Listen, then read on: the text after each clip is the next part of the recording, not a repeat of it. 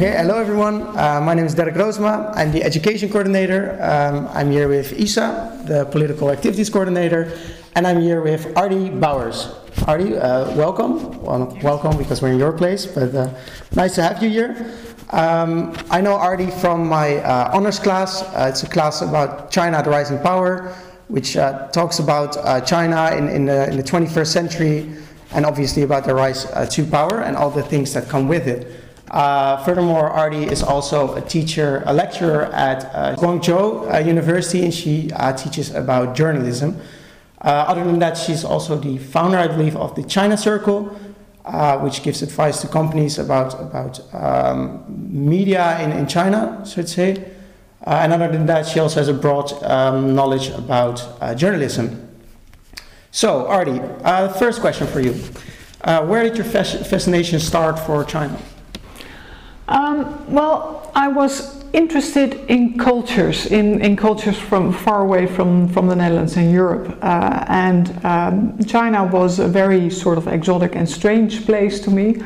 And when I had to decide what to study in university, somehow China was attractive, and I thought, well, why not? Let's just try. This was in 1979, so a long time ago. I thought, well, let's just try. And if I don't like it, I can always decide to study something completely different. I can always study law or economics or something else. So I just started it and liked it. I think one of my inspirations about China was a detective novel, Judge D. Robert van Gulik, who was a former diplomat, he also wrote these Judge D novels. And they were great. This was about China in the Tang Dynasty, and there was this judge, a very sort of honorable judge, who and really strange things happening, and he was sort of moving around in this Tang Dynasty China. I thought that was very interesting. But during my studies, so I was interested in ancient China philosophy, and I learned how to read Confucius in ancient Chinese, etc., etc. But the moment I set foot on in mainland China, I never looked back again. I just was interested in the People's Republic of China, its politics, its economy, but especially also its society. So a very sort of old focus at first, but a complete turnaround later on. Okay, yes. So you studied sinology, if I'm correct? Yes. Yes. Chinese language and culture. Okay, and you said that you studied Confucianism texts in ancient Chinese. You also speak Chinese, right? Yes, I do. Could you maybe give an example for us? 你们好，欢迎你们，真的很好，欢迎你们在这里。Okay, I believe that's Chinese. Very welcome to you too. I'm really happy that you're here. 谢谢. Thank you. Yeah, so currently English is the third most spoken language in the world. Next to that it's Spanish, and with a whopping 980 million people, Chinese is on the first place. Do you think that Chinese will be the next global language? I honestly, I don't think so. I think the Chinese language is quite difficult and complex and difficult to learn. So if you're focusing on China, then Chinese is very important. But if you're not focusing on China, then it just takes too much time and energy to study it. So I think large groups of people in the world are never going to learn Chinese. But once you have contact with China or Chinese, it's getting more and more. It's becoming more and more an obligation to learn Chinese. So, like 20 years ago, you could go to China as a foreigner and work at a company and not speak Chinese. And now, if you want to get a job in China, they want you to have HSK level 5 or whatever. So they want you to really put an effort into learning Chinese. Yes. So we had a question sent in by one of our students, Flores. He claimed that there was recently a book published which mentioned the tensions between the inward cities, the more rural cities, and the tension between the more capitalistical coastal cities. Could you elaborate if there is actually a tension, and do you think this might escalate to more dangerous situations, so to say? Yes, this is an important subject. So we tend to see China as one whole, whereas there are lots of contradictions within China and many different parts with all different sets of rules. And one of the really most important contradictions is the one between the richer coastal areas that are a lot more developed and the much poorer interior of China.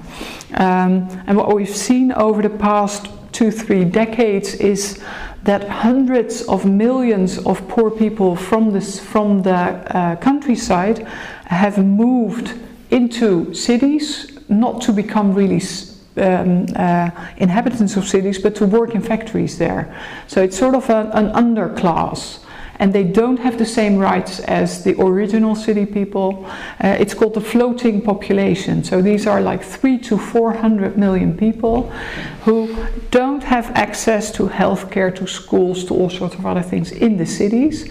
So who are sort of second-class citizens, but who do a lot of the work. And what you do see quite a few. Especially at factories, you see people, workers who are not content and who strike or who complain or who organize every now and then as well. So this is the authorities in Beijing really work hard not to let it get out of hand. So they're aware of this, and they want. Everyone to keep as quiet and sociable as possible, but this really is a problem. So it could, at some point, if their situation becomes even worse than it is now, or if the gap between the rural poor and the urban rich becomes even bigger, then this might really pose problems. Okay. Yes. You also talked about the people who come from the inwards country, from the countryside towards the cities, not having the same rights, so to say. Mm-hmm. China is still officially communist, right? The CCP, the Chinese Communist Party, is a communist party. So you would think that they try to provide basic services to everybody, right? So is it that they are not offered these services, or is it that they cannot afford these, for example, health services?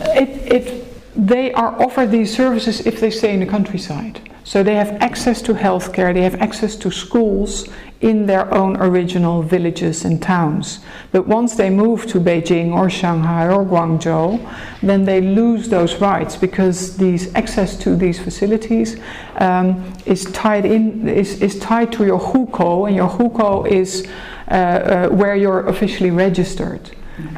So it's a way, it's sort of a policy where the government tries to control more or less the flow of population within China. Okay, yeah.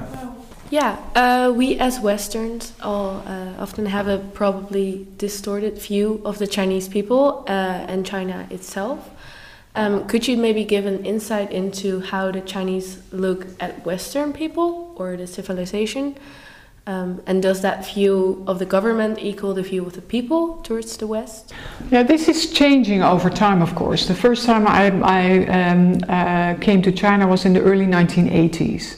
And there were not many Western people at all, so I was sort of a very strange person, and they, especially in the countryside where they never saw Westerners, they tried to touch me and felt my skin and so I was like really, really strange. Well, over the decades that has changed, especially in the cities.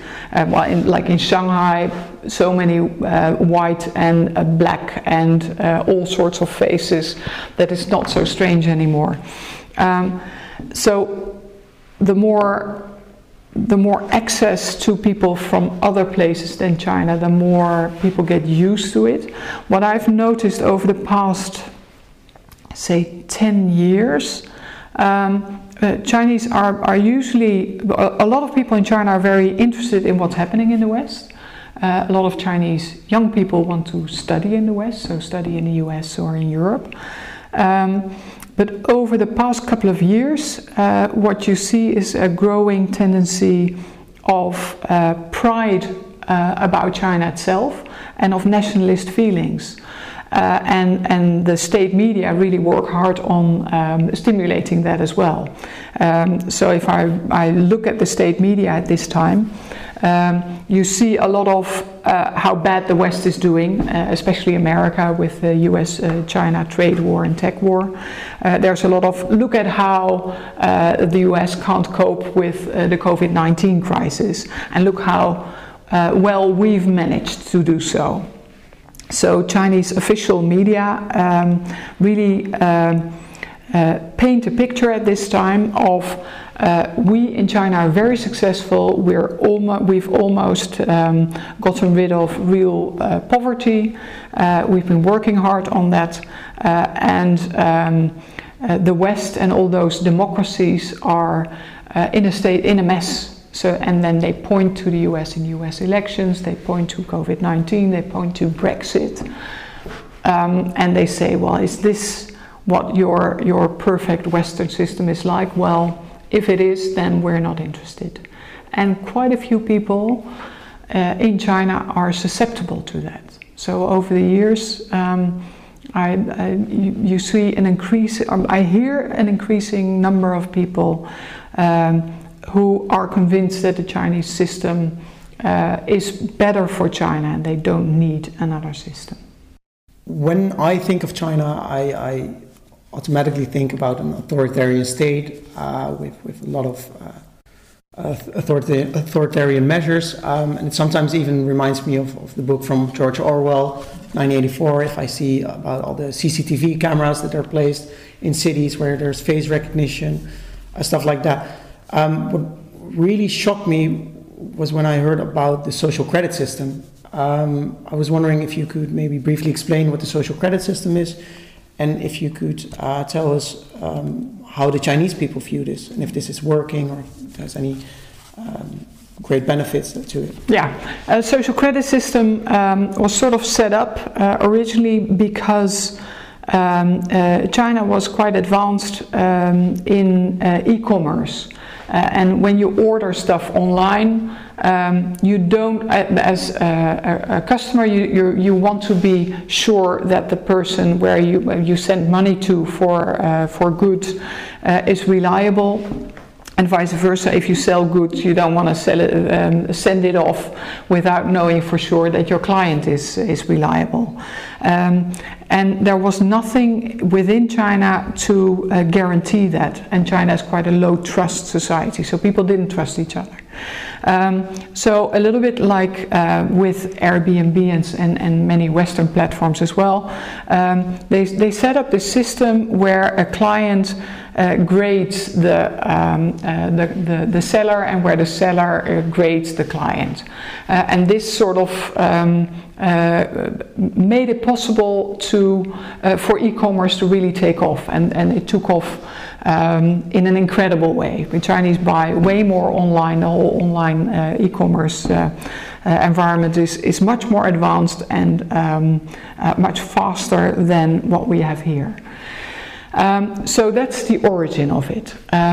If you combine credit worthiness of customers, and if you, as a company, you also give access to the authorities to the same information, and you combine that with all sorts of other information, you get something that feels scary to a lot of us, because it shows, well, have you speeded in your car? Have you ever been expelled from school? Have you jaywalked, right? Yeah, so any jaywalking is one example. Have you ever there's a red light and you cross the street anyway? So all of that could be sort of put into the same system. Now, so this whole idea of putting it all in the system and seeing China as one really big, very advanced system is scary. And that idea is really scary, but in reality, That's not how the system works at this time. So there are all sorts of trials of this social credit system, where some is very much based still on e-commerce, where some local authorities have combined it with other data. But it's not the case yet that all these systems are combined on a national level, and that if you are if you have a bad credit score, then you will be picked out of a large group of people everywhere. One thing that I usually show to my students here in the Netherlands or in other places as well is an advertisement for 5G technology, for China Mobile, I think it is. And they have this ad where they show how the Chinese system works really well in accessing all these data, putting it together, in finding criminals. That it's an ad, and if I show it to my students, they say, wow, this really is dystopian, this is like 1984. Mm-hmm. Whereas the fact that it's an ad proves that Chinese people like it. So the idea for most, the response of most Chinese about these systems is that it gives them a sense of security. So they imagine that if you have a basket of apples and there's one rotten apple, then it's best if the government takes out that rotten apple to take good care of the rest. So it's for the sake of the rest of society that they do this. And I think a large majority of Chinese really feel that way, really feel that it helps for their sense of security for themselves and their parents and their children. And that's a completely different way of us looking at it. Yeah. Definitely, because at the classes you give, we're constantly confronted with this contrast of our vision of China and the Chinese vision of China. So to hear about the social credit system, for example, that it has not been implemented everywhere yet, is kind of eye-opening, because we always get the image from, okay, they have the social credit system, it's bad, it's already taking away so many rights of people, but if there's consent, so to say, by the Chinese people, it's really eye-opening that most of these things are not that bad, so to say. Yeah, or it's viewed as something beneficial. Yeah. So, and I think it's important to not sort of put our ideas on China, because we tend to have preconceptions, and then whatever we see, we sort of interpret it in that particular way. Whereas I think it's important to also look at it from another perspective. Yeah. Considering censorship, is there a way for the Chinese to discuss politics or their disapproval with each other? I know that Derek sometimes mentioned a way of communicating via social media with certain characters. Could you maybe give a more... What's interesting about the way Chinese communicate, and what's very different from the way most people, especially in the Netherlands, but mainly in Western countries, communicate, is that Chinese people communicate in a much more layered way. Much more, we sort of tend to say, well, this is the way it is, and this is my opinion, and if you don't agree, we're going to have a discussion. Chinese are much more used to reading between the lines, so all sorts of hidden messages they pick up on. Whereas for a Dutch audience, I would have to sort of spell it out and then people would pick it up. So what happens, for instance, if, something like the Me Too campaign became really big in the US and then in Europe. And of course, there's a lot of sexual harassment in China as well. So Chinese women started to pick up on that as well and started to share their stories. Well, the hashtag MeToo in English was immediately banned, because that was not what the authorities wanted people to talk about. So they switched the hashtag, and then at some point they started to use sounds that in Chinese that sound like Me Too, and the Me means a ball of rice, and Tu means a rabbit. So they used the pictures of a bowl of rice and a rabbit with a hashtag, and then it takes a while for the authorities to find out that that means Me Too as well, and for it to ban. But then the stories have spread a lot already, and the same happened, for instance, around Tiananmen 1989, the protests. June 4th 1989 was, well, this is the protest, and they were really very harshly suppressed with hundreds or maybe thousands of dead. So that is the sort of information that is not, well, the authorities don't like you to share. In Chinese, the June 4th is 6/4, 6 month 4th day, so it became 6/4. Well, immediately that was suppressed as well. So at some point, people look for other ways of saying the same thing. So either they use pictures and then spread the word, but at some point, something like the 31st, let me see, May 35th or something became what they shared, and that is then, if you say May 35th is the same as June 4th. So they're very, very creative in pictures and in words and in hashtags, and in that way they, because people are so used to reading between the lines, lots of people know what the intentions are. Democratic European governments are not fully transparent, but we can get somewhat of a glimpse of the inner workings about, for example, who has the real power in their hands. How does this look inside the CCP, the Chinese Communist Party? Is there an authoritarian rule by Xi Jinping, if I pronounce it right? Mm-hmm. And does he have checks and balances from within the party? Can anyone even look inside? Very, very difficult. So some people call this reading tea leaves, trying to understand what's happening at the top of the Beijing leadership.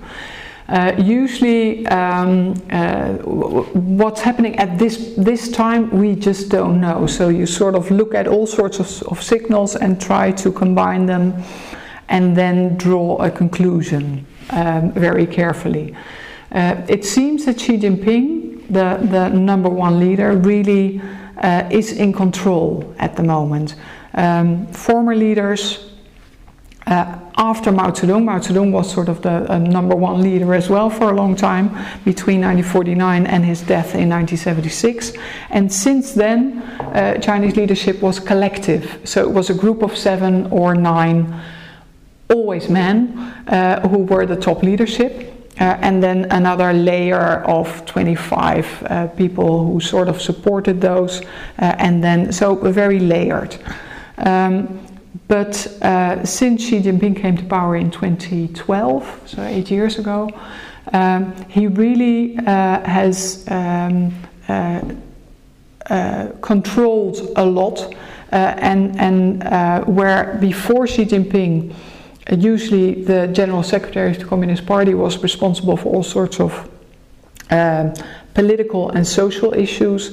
The Prime Minister was usually responsible for the economy. Xi Jinping, the moment he came to power, also decided that he was going to chair the most important economic meetings and committees.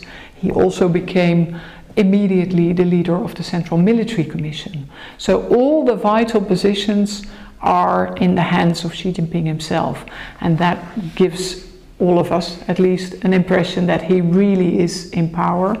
And then you can also look at who else is being appointed in different positions, and it makes sense to then look at how these relationships are. Are these people Xi Jinping used to work with in his former career? Are these friends of Xi Jinping, or are they from other areas? Well, a lot of Xi Jinping people are being appointed, have been appointed over the years. Yeah. So it's difficult to say what exactly is happening, and we always sort of know what has been happening only a couple of years later, I'm afraid. Okay. So you wouldn't say there is a system of checks and balances? There is a system of checks and balances within the Communist Party. So for China, it's very important to know that there is a state system, but it's not so important. So you have a president, Xi Jinping, but that position is not so important. You have the prime minister, and you have ministers, not so important. So the party system is much more important. So you're looking at the party hierarchy, and within the party, there is a system of checks and balances, more or less. So there is a central disciplinary commission, and they look at, for instance, corruption. So very corrupt party members are being challenged and brought to party justice. But in the end, the highest, the top leaders of the Communist Party are the ones who set all the rules. So it's not an open, transparent system at all, and the checks and balances are very much inner party checks and balances. So you have broad experience and knowledge in journalism, and I was curious about what journalism looks like in China. There's obviously a high degree of censorship. So how true is the profession of journalism there? Is it compared to our image of journalism? No, well, the official task of journalists is to present China in a positive light. And that's a completely different thing to Western journalists. So Western journalists look at what's happening and try to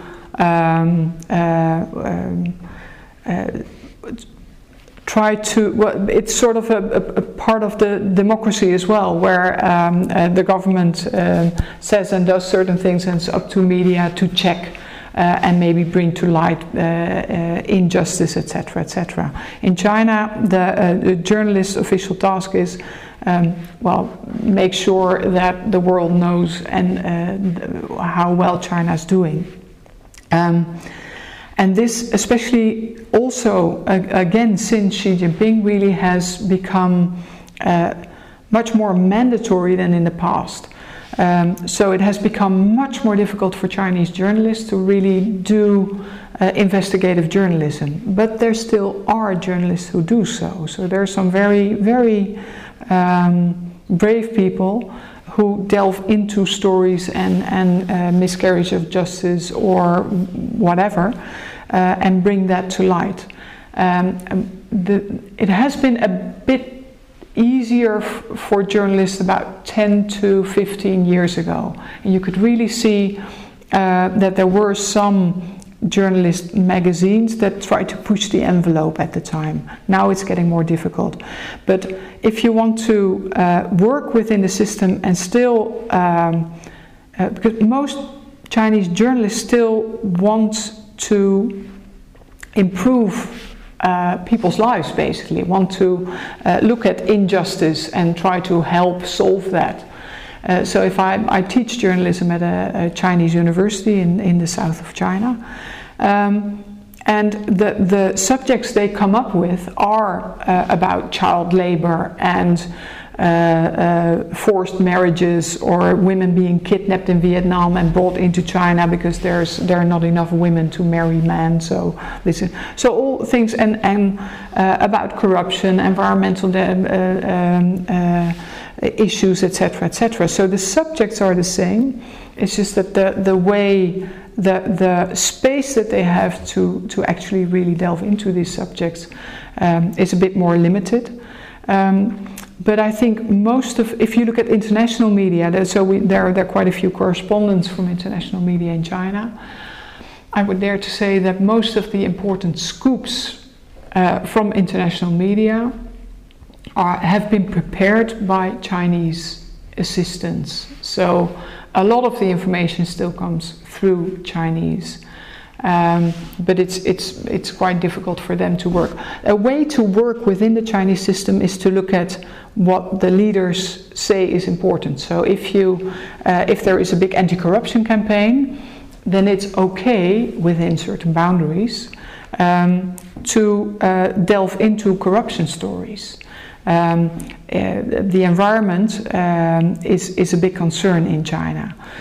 So all sorts of environmental issues, you can really bring the problems to light without ending up in jail, basically. So you have to choose your subjects carefully. So you also briefly touched upon when you were discussing the Chinese Communist Party, that there were mostly or almost only men. I can remember like pictures of the Great Hall with all the communist parties, and then you see like 12 females sitting there. And he also talked about women being kidnapped from Vietnam because there's a shortage of, a shortage of women. It sounds really weird to say that. And you obviously also had for a long time the one-child policy, which I also heard terrible stories from, where they had multiple children, and then one boy and one girl. If you only get one, if you only can have one child, who are you going to pick? So it's these terrible stories. I'm really curious, what is the position of women in Chinese society? Obviously, the entire world is going through changes right now. So I was wondering, is the position of women better compared to the last decades, or hasn't it really changed?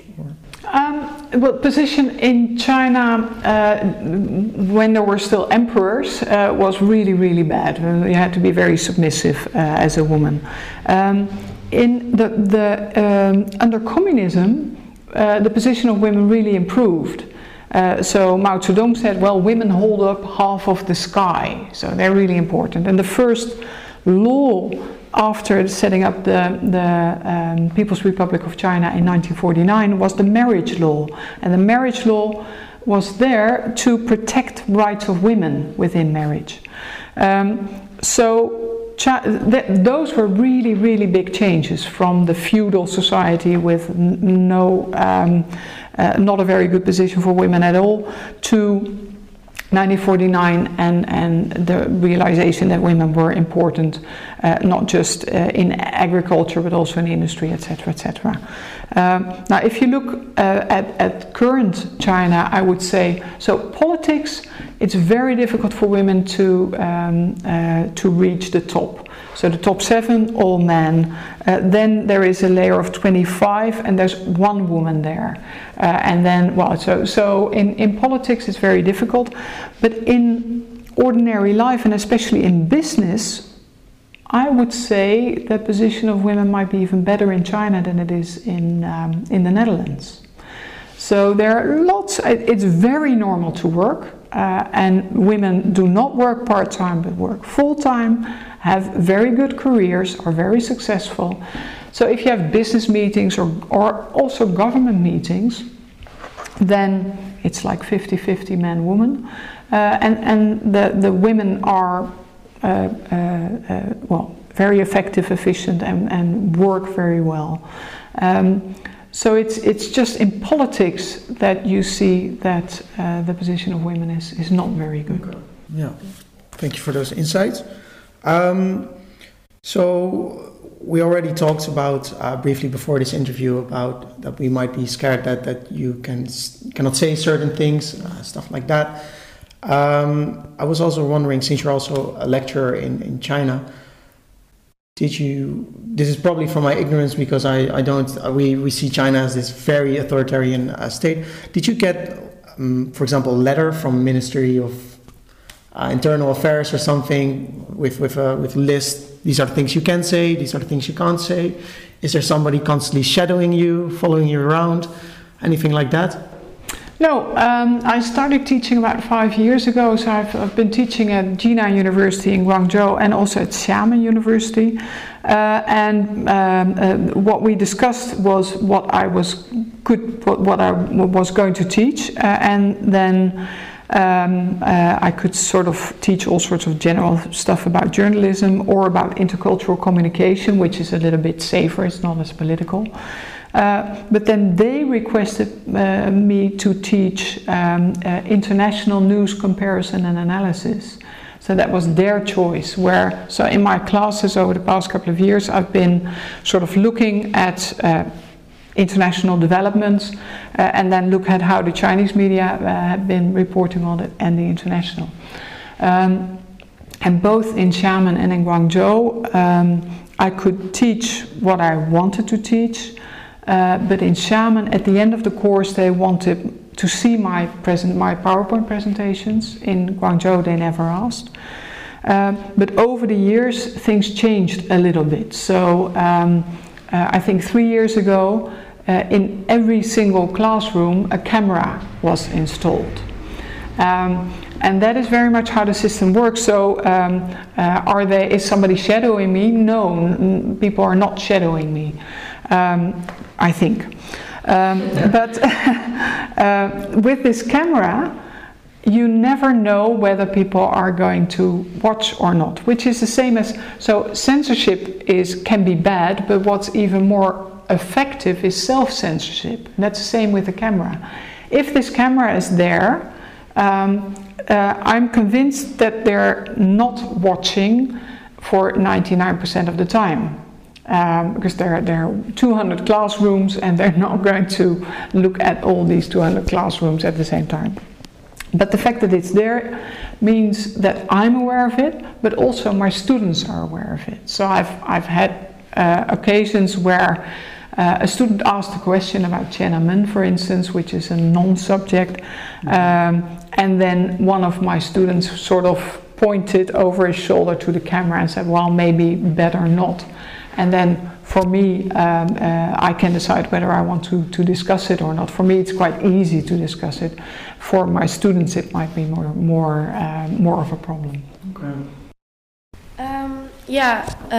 About the topic China as a rising power, are there any special benefits that the Chinese political system has compared to the democratic system, political system, in regards to effectively governing?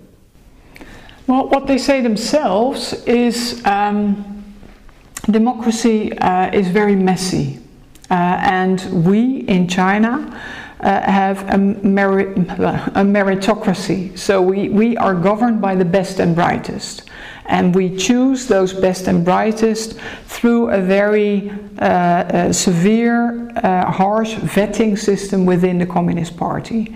So any Chinese leader who arrives at the top, 25, will probably have been in charge of a city of 20 million people or a province of 80 or 100 million people.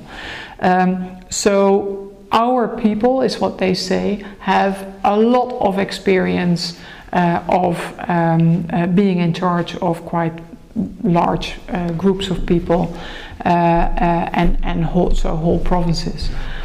And the fact that you don't have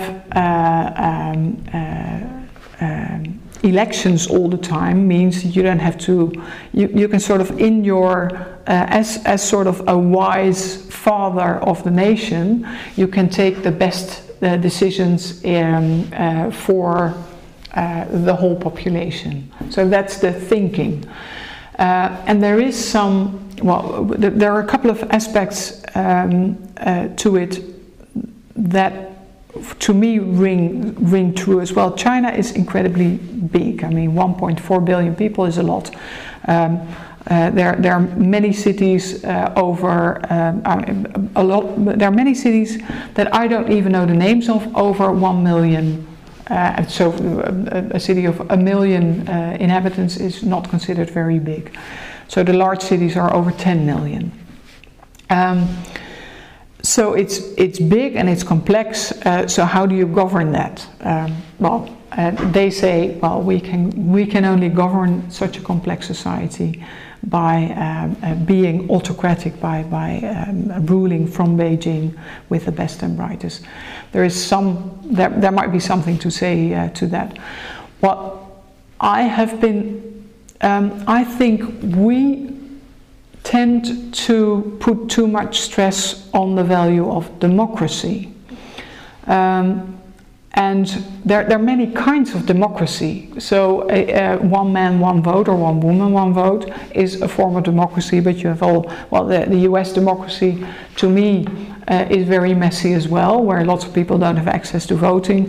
Looking at Brexit, to me, where 51% of the population decided on something very, very important, and 49% of the population's opinion was just shoved aside, feels to me not very just. So there are many different types of democracies, and even in some Western democracies the system does not appeal to me. As I think, looking at China and talking to many Chinese people over the years, most Chinese people do not really think that democracy is the one goal to achieve. The thing a lot of Chinese people do stress is justice. So if we keep saying, well, democracy is the most important, then you're not going to find many people in China who say, yeah, oh, yes, indeed. I mean, there are some, but not many. If you talk about justice, then a lot of Chinese people can relate to that. So I think if you look at our system, then rule of law is maybe a better access point to discuss benefits of our system, for instance, than just hammer on democracy. So if you talk about rule of law and the fact that all people should have equal access and well, etc., etc., then that is something that a lot of Chinese can relate to. Whereas if you just say, well, democracy, then they, well, I think by now, especially with the American elections, just laugh you in the face. I think we at political science, we obviously always get told, we try to be non-biased when we teach you stuff about democracy or any other form of rule. But I think that, as example, the COVID situation, compare USA, such as seen as the pinnacle of democracy, compared to China, it's safe to say who handled it the best, right? So I think that might also be an argument for that. I was also wondering, because you studied Confucianism, for the students from the second year or third year, at History of Political Thought, we also get teach a few Chinese ways of thinking.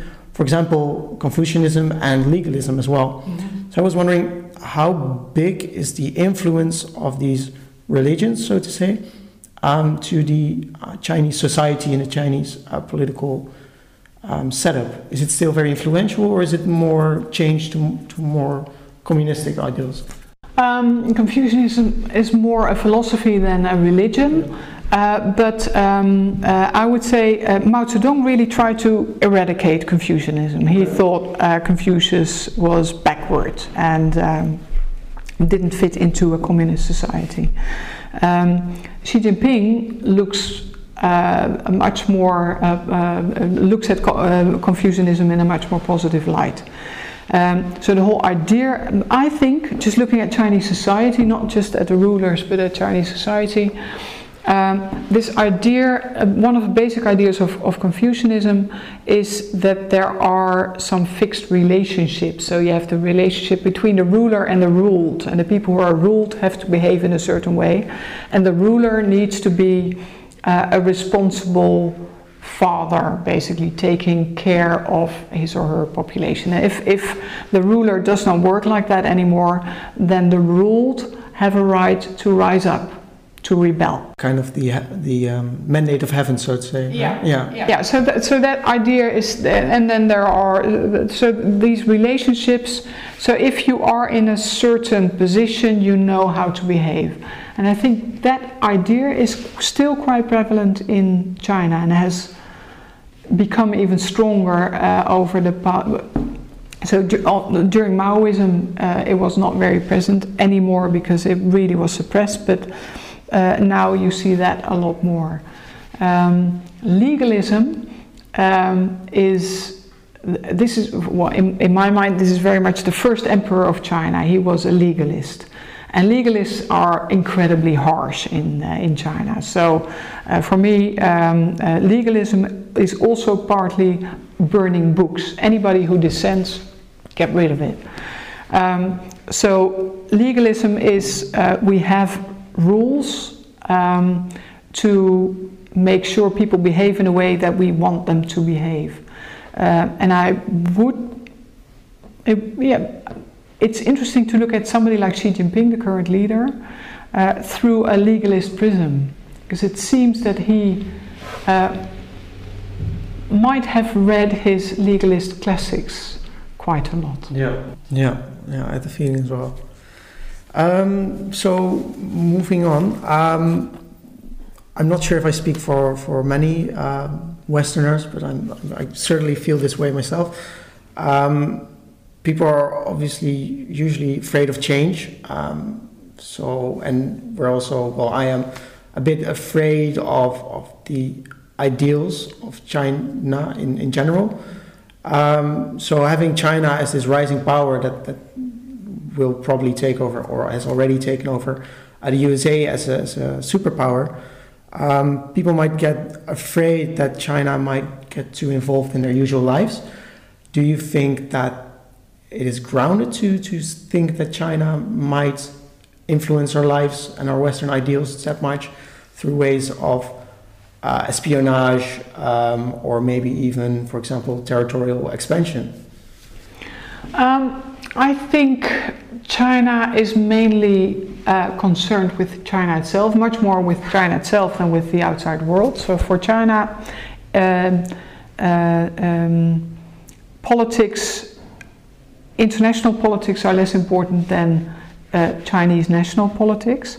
But China really feels that it has the right to the top position. And China feels that it has been the leading economy in the world for centuries.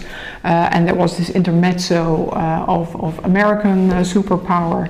But now China is sort of stepping back on its on the stage, and that's its rightful place. In this whole idea of wanting to become the number one, not just in the economic field, but also militarily and technologically, there are. It's very likely and possible, and it's happening. Is that technology, for instance, can be stolen from others. So if you look at not just from companies, but also sometimes all sorts of research and development, both militarily, non-militarily, this goal of becoming the greatest sort of makes it okay. Makes all sorts of means to attain that goal okay from a Chinese point of view. So if it is in the Chinese interest to obtain a certain technology, they will not necessarily play by very nice rules, would be my thinking.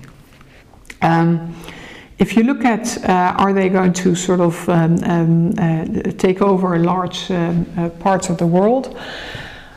Chinese propaganda has been that they won't. They always say we've never been expansionist, and that is not true. So if you look at a map of Han China around the year 0, or just 200 before Christ, and you look at Tang China, you look at Ming China, you look at Qing China, well, there China was from small, a bit bigger, even bigger, and Qing dynasty China, that was the last empire, was a really, really big territory. So they have expanded, and what they now try, so they try in their narrative to say somehow that they've never been invading anybody, whereas that is not true. That said,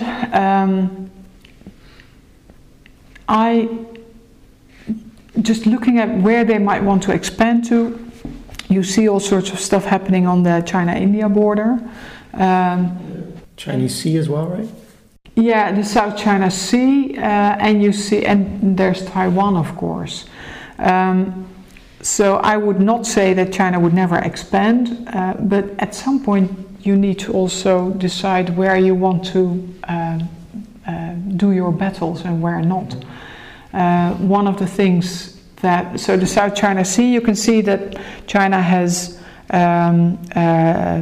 changed the maps over the years and has sort of put a 9-dash line around some, well, not even islands, and they've been building islands with small flight strips and small harbors as well to show, well, this is Chinese territory and that's why we have the right to a lot of territory around it as well.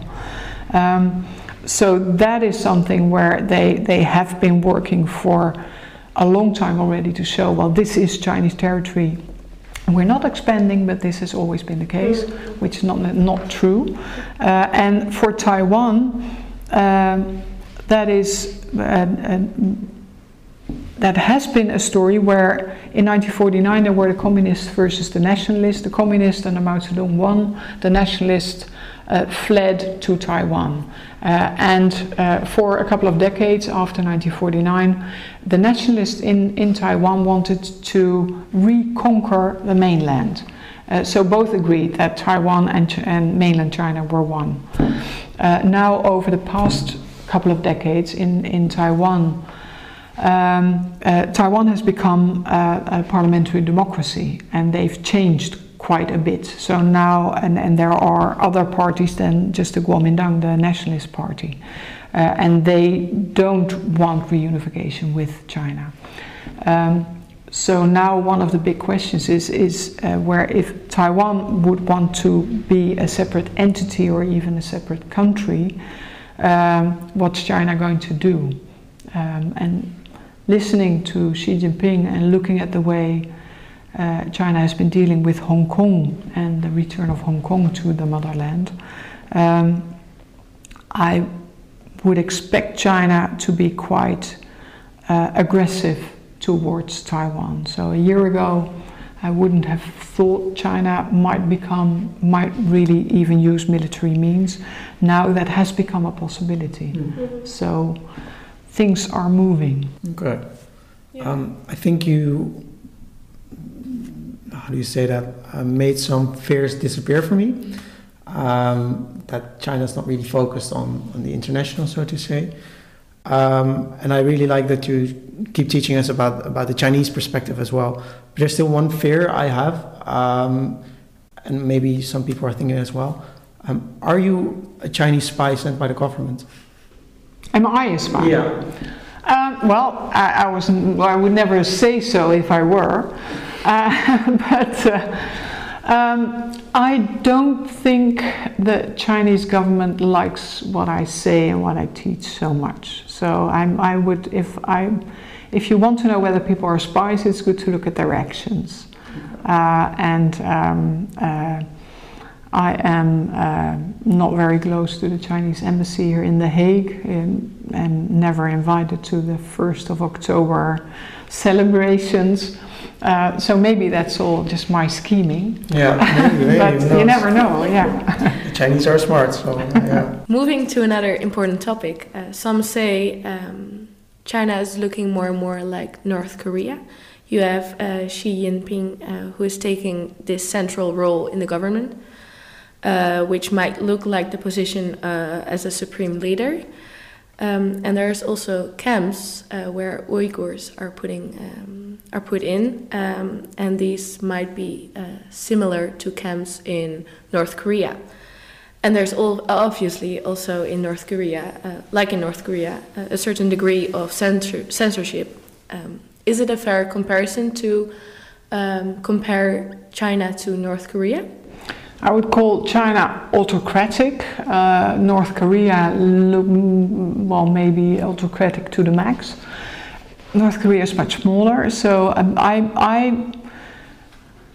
just looking at the Chinese political system, it's very centrally organized. It's autocratic, so, and there's no democracy. There is a one-party rule. There are a couple of other political parties don't have much influence.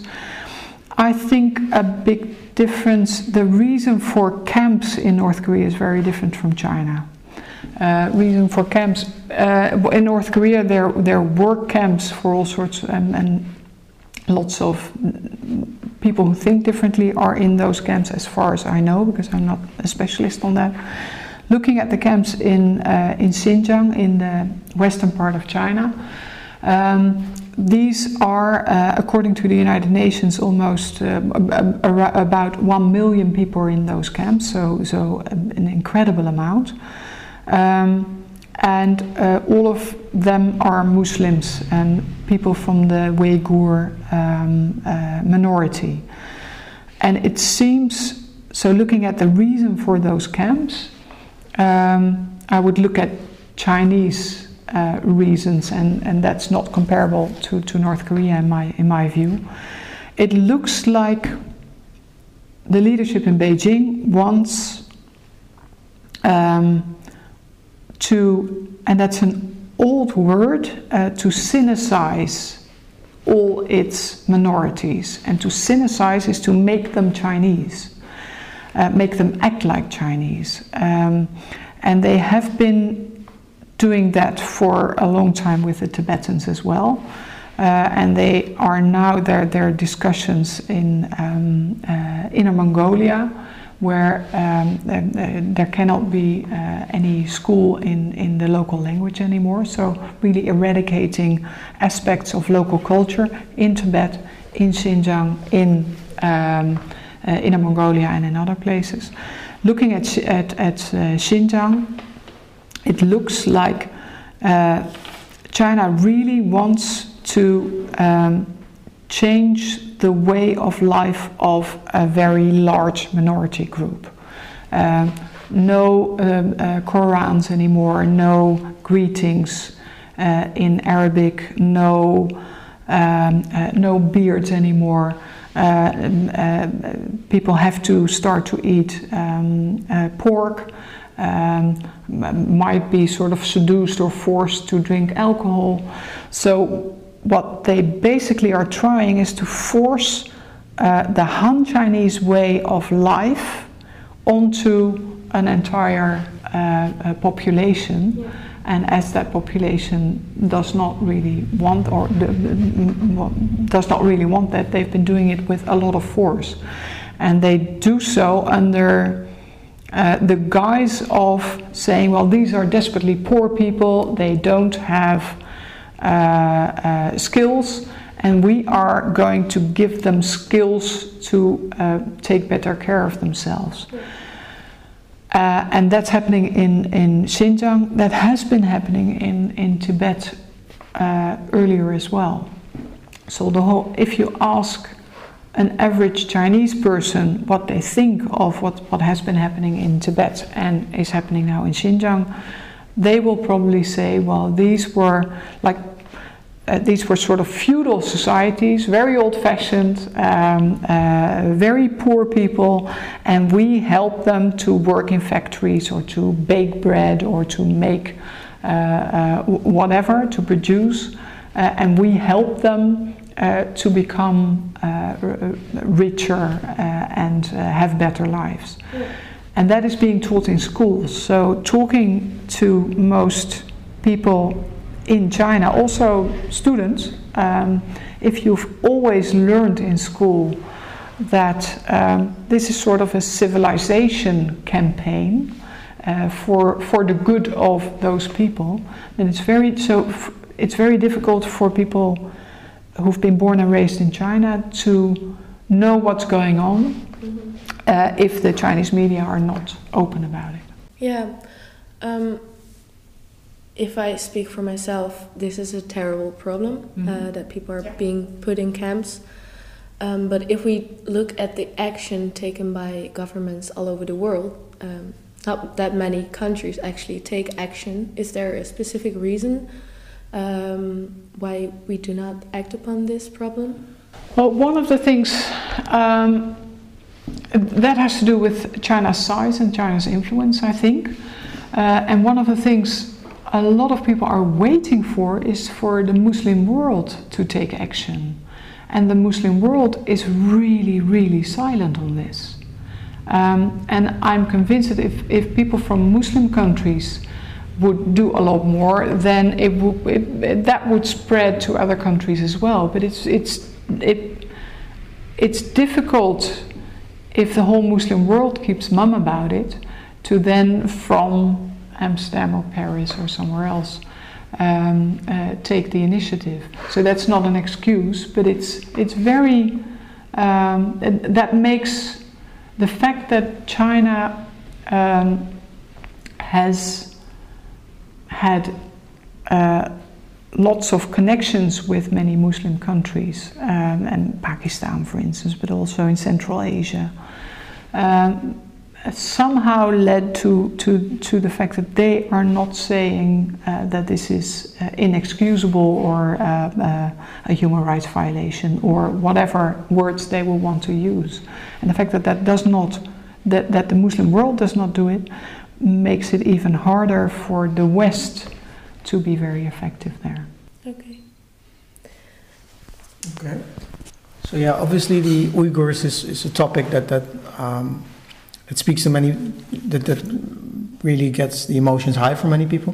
One thing that really hit me was also the situation of Hong Kong, seeing the protesters acting peacefully against Chinese government that is using violence and oppression to really pin them down. I was wondering, does Hong Kong stand a chance against China, against the, so to say, incorporation into China? If so, how they stand a chance? And is it even, does China even need to be careful with handling Hong Kong? China has not been very careful with handling Hong Kong, but has been careful a long time ago, but recently not anymore. So if you look at the national security law that was imposed on the 1st of July of this year, so a couple of months ago, that was really Beijing deciding that they had enough. They did not want any demonstrations anymore. They did not want they wanted to be in full control of government, of the local government in Hong Kong. And that was decided overnight and imposed on Hong Kong. No involvement or consultation of the Hong Kong population at all. So if you look at that, there's not much the Hong Kong population can do now, because they decided to do so and apparently concluded that it was okay to do so. Now, if you look at Hong Kong from an international law perspective, then in the 1980s, Margaret Thatcher and Deng Xiaoping talked and concluded that Britain, the old colonial power, was going to give Hong Kong back. And a lot of territory of Hong Kong had been leased to Britain for a long time, and only Hong Kong Island itself was really a property of the colonial British Empire.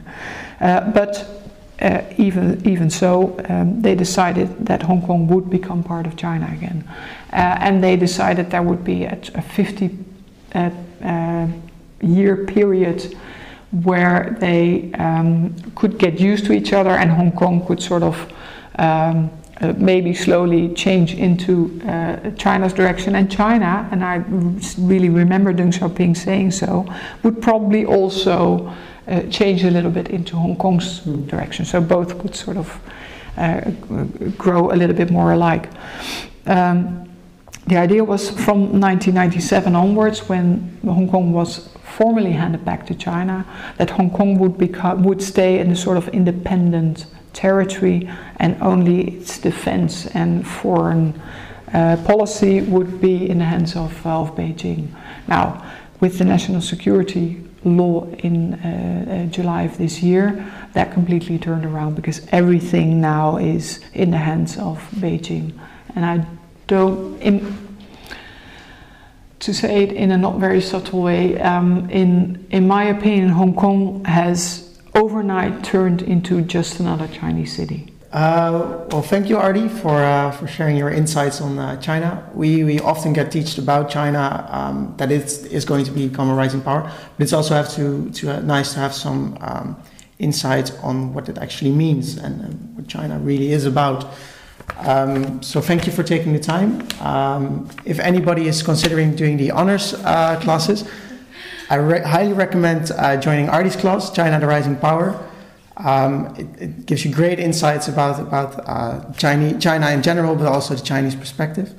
So yeah, thank you very much for your time. Thank you for your questions and your curiosity, because I think that's what's really important. It's whether you like China or do not like China, I don't care really, but I really think we should be much more curious about what's happening in that very important country.